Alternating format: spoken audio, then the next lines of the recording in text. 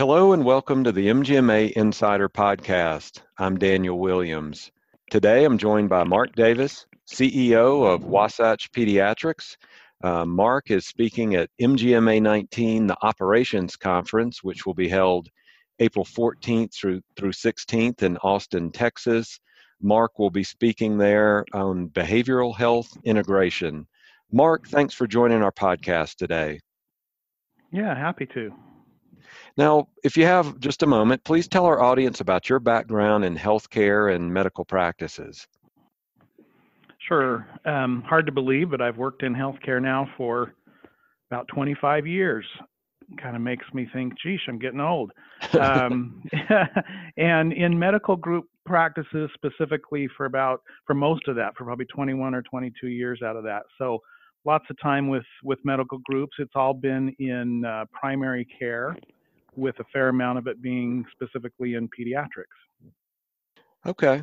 Now, in researching your session on behavioral health integration, I ran across a statistic that really got my attention. It was from the write-up on your session.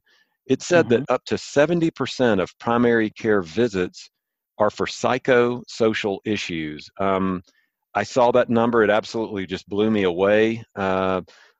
If you could, tell us what is the root cause of these issues and what can practices do to integrate behavioral health programs to help treat patients? Yeah, that is the big and pressing question, isn't it?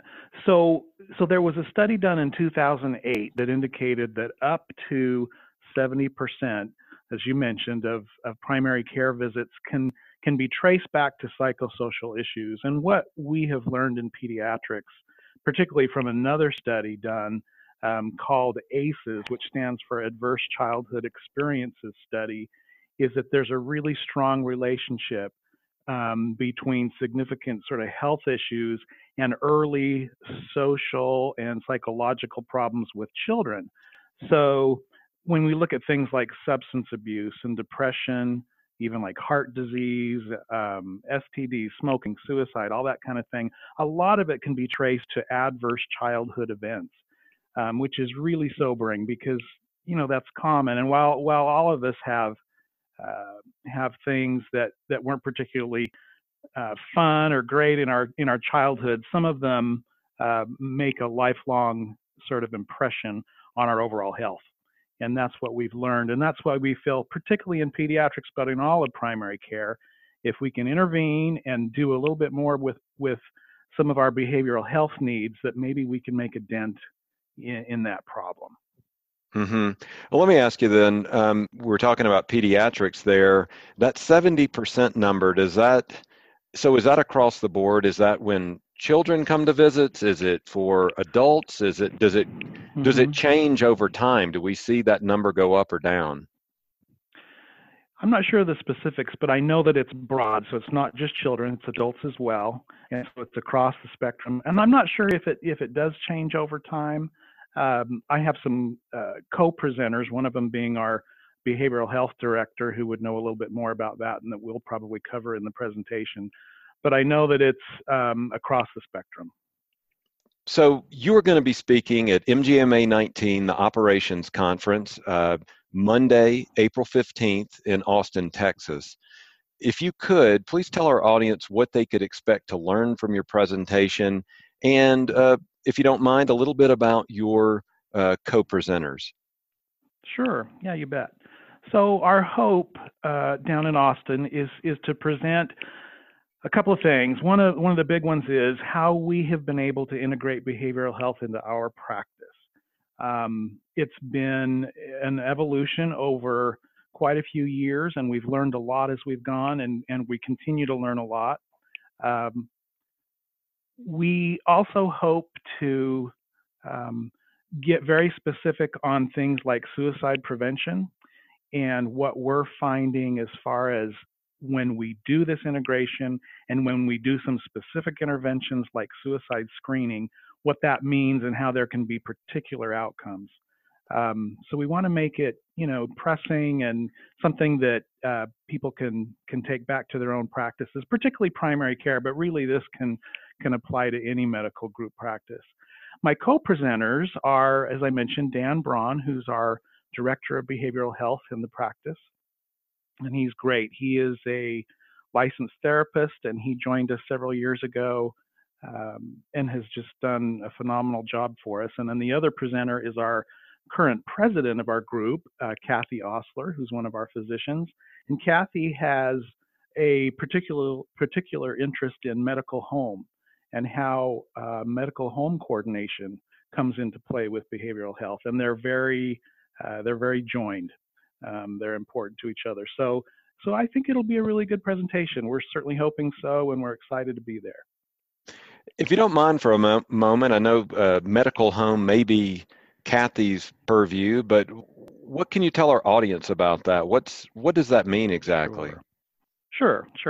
So medical home is a term that's been phrased, again, particularly for primary care offices, where there's a certain set of sort of standards or expectations that a primary care practice establishes, some things that truly do make that practice a patient's home, if you will, for medical needs and for behavioral health needs. So rather than, say, have your primary care split among, an urgent care center and once in a while an ER, and then you come in and see your family practice doc for whatever, this is an approach where it's more integrated, and it's something where we try to convey, we are your base.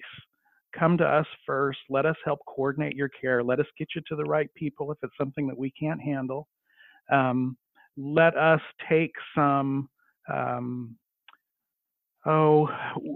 let us try to be a little insightful as far as what your needs might be in the future. So we're going to be reaching out to you to make sure you're in for your annual physicals or to make sure you're not missing some immunizations. We want to hear back from you, so it's a collaborative relationship. So it kind of takes that primary care practice kind of to a next level, if you will. Okay.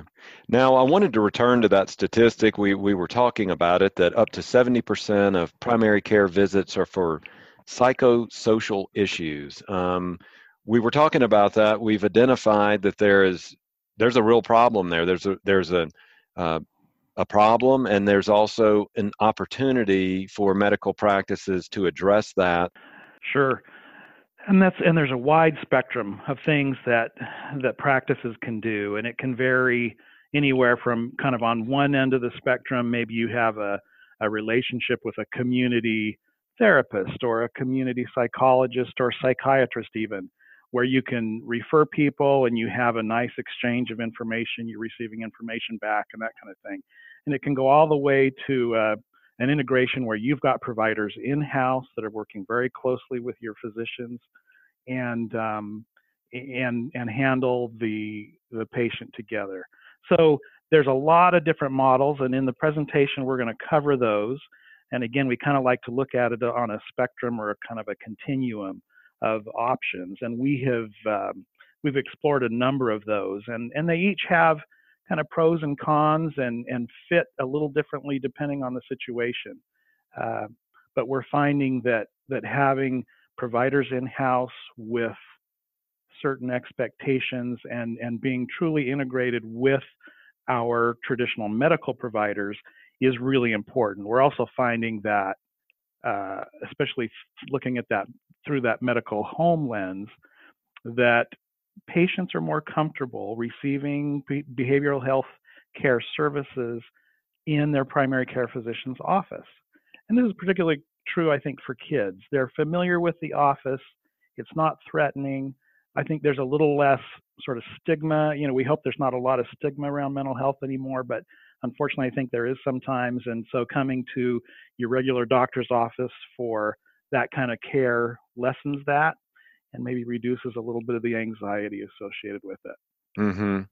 Now, I'm sure you've talked about it. There are different models out there, but what does a typical, I don't know if there is a typical one, but a typical behavioral health model or program look like? What is it? How do we define that? Yeah, that's a great question. And again, can be fairly broad. There's two avenues to behavioral health. One is kind of the prescriber model, where you have someone that's kind of in the role of like psychiatry, where there may be patients that have a need for medication, and these providers are specifically trained or have a lot of knowledge or background in prescribing medications for mental health issues. And then kind of the other route, and these overlap. Some providers can do both, but the other route is therapy. So it may or may not be combined with medication, but therapists can obviously have sessions with patients where they go through and provide tools and those things that we know that are associated with therapy. So there's kind of those two avenues, and I think optimally what we've discovered is if you have both of those available in your office, that's the ideal. And kind of it depends on your physician's comfort level with prescribing psychiatric meds, right? Hmm. Um, some of them have a pretty high threshold, and some of them have a lower threshold. So that kind of depends. But having both of those options available, we think is pretty important. Right. And I wanted to go back to something you had mentioned earlier. You had mentioned there are pros and cons to that. And so I wanted to follow up. Could you give our audience some ideas or some examples of what those pros and cons are of integrating a program? Sure. Um, the pros are probably obvious. We have better outcomes with patients. We have, like I mentioned, that comfort level with receiving those services within their medical home office or their primary care office. Um, so those are the biggest pros. Is we just think it's better care. It takes a burden off of those providers or those physicians. Sometimes we find that a physician goes into an appointment, and this is well known in the industry, and it's a 10-minute, straightforward sick visit, say. They go in there, and then it turns out that there's a lot of other problems, and maybe there's a major depression going on or something that takes a lot more time. And those can be difficult for physicians. And so a pro certainly is having the resource in the office that you could refer those people to and not have to spend all that time and kind of sync your whole schedule for the day. On the con side, there's a number of things that I think you have to be concerned about. One is financial. Can we afford doing this? If we have, say, a therapist in house, how is this therapist going to be paid? How are we going to get reimbursed for the care that person is providing? And it kind of depends on your payer mix, and if those payers are willing to put these folks on their panels, what those reimbursement rates look like. We've had to sit down and figure out, all right, how many therapy sessions would it take to pay this person's salary? And so is that an expectation that we have? And then extra time beyond that, maybe they're just being part of the practice and can visit with providers and be available for urgent needs otherwise. But so those are some of the cons. Certainly is the financial thing, and sometimes it boils down to also to space and those sort of other physical requirements that can be difficult. So I think those are probably the two big ones. Right. And you were talking about having a therapist on site. Organizationally or culturally, because you've been through this, are there best practices? Because I'm just trying to help the audience see if they're sitting there going, "Wow, I see the need for it, but my gosh, how do I go about doing this? I don't know that we have the right people or culture in place." Or Hmm. are there some Hmm. best practices there? I think there are, and you hit an issue right on the head. For me as an administrator working in medical practices all these years, I had very little exposure to mental health, and so when it came to, oh, we want to hire a therapist, I had to think, good grief, where do we start? Mm-hmm. Um, Having a director like we do now has made a huge difference. And of course, the size of our practice has allowed that. Smaller practices wouldn't be able to necessarily have a director to coordinate everything. But I think just putting your foot in the water a little bit, getting some feelers out there, speaking with some community therapists and some other behavioral health providers that may be in the community that you normally refer to, and kind of exploring the issue is probably a good first step. Um, you can look at the MGMA data reports on compensation to see how much you'd have to pay like a therapist or maybe a nurse practitioner that's specifically trained in psychiatry to see how much that's going to cost. But I think sometimes it's just putting your feelers out and talking to people. And we hope that our presentation will provide a little bit of that information as well so that people aren't as feeling like they're out on their own, kind of in the woods, trying to figure out how to get this thing started. Mm-hmm.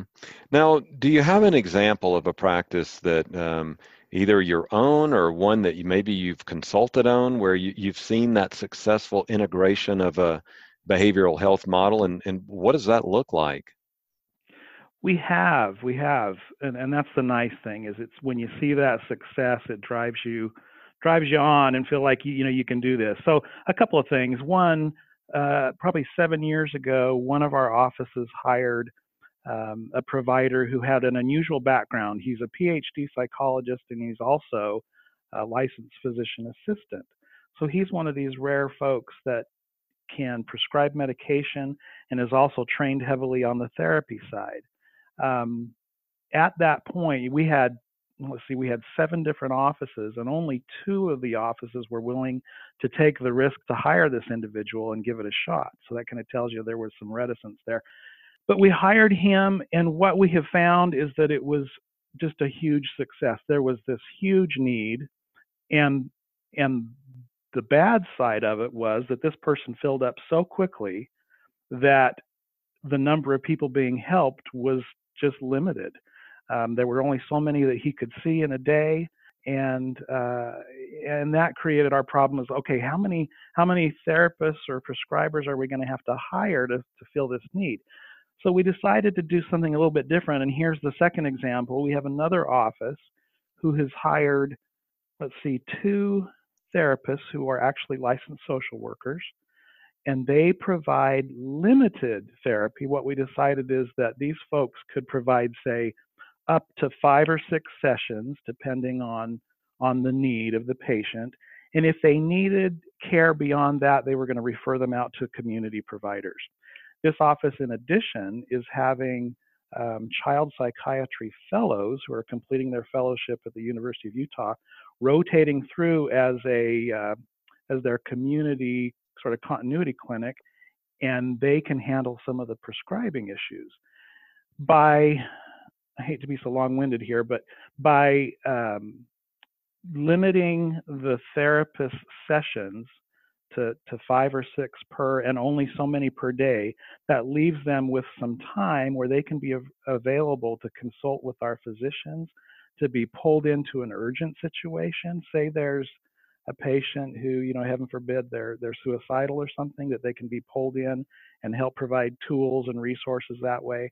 And we're finding that kind of integration is working really well in that office, and that we're probably able to care for more kids compared to the traditional model like we did before, where you bring a therapist in-house or a prescriber and they just see kids all day long and go from there.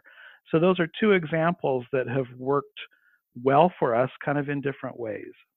Well, thanks for that. Do you have any final thoughts you'd like to share with the audience about behavioral health in general or behavioral health integration in a medical practice? Sure. What I've realized, I say the last probably 5-10 years, is that behavioral health needs in a medical practice are becoming more and more present.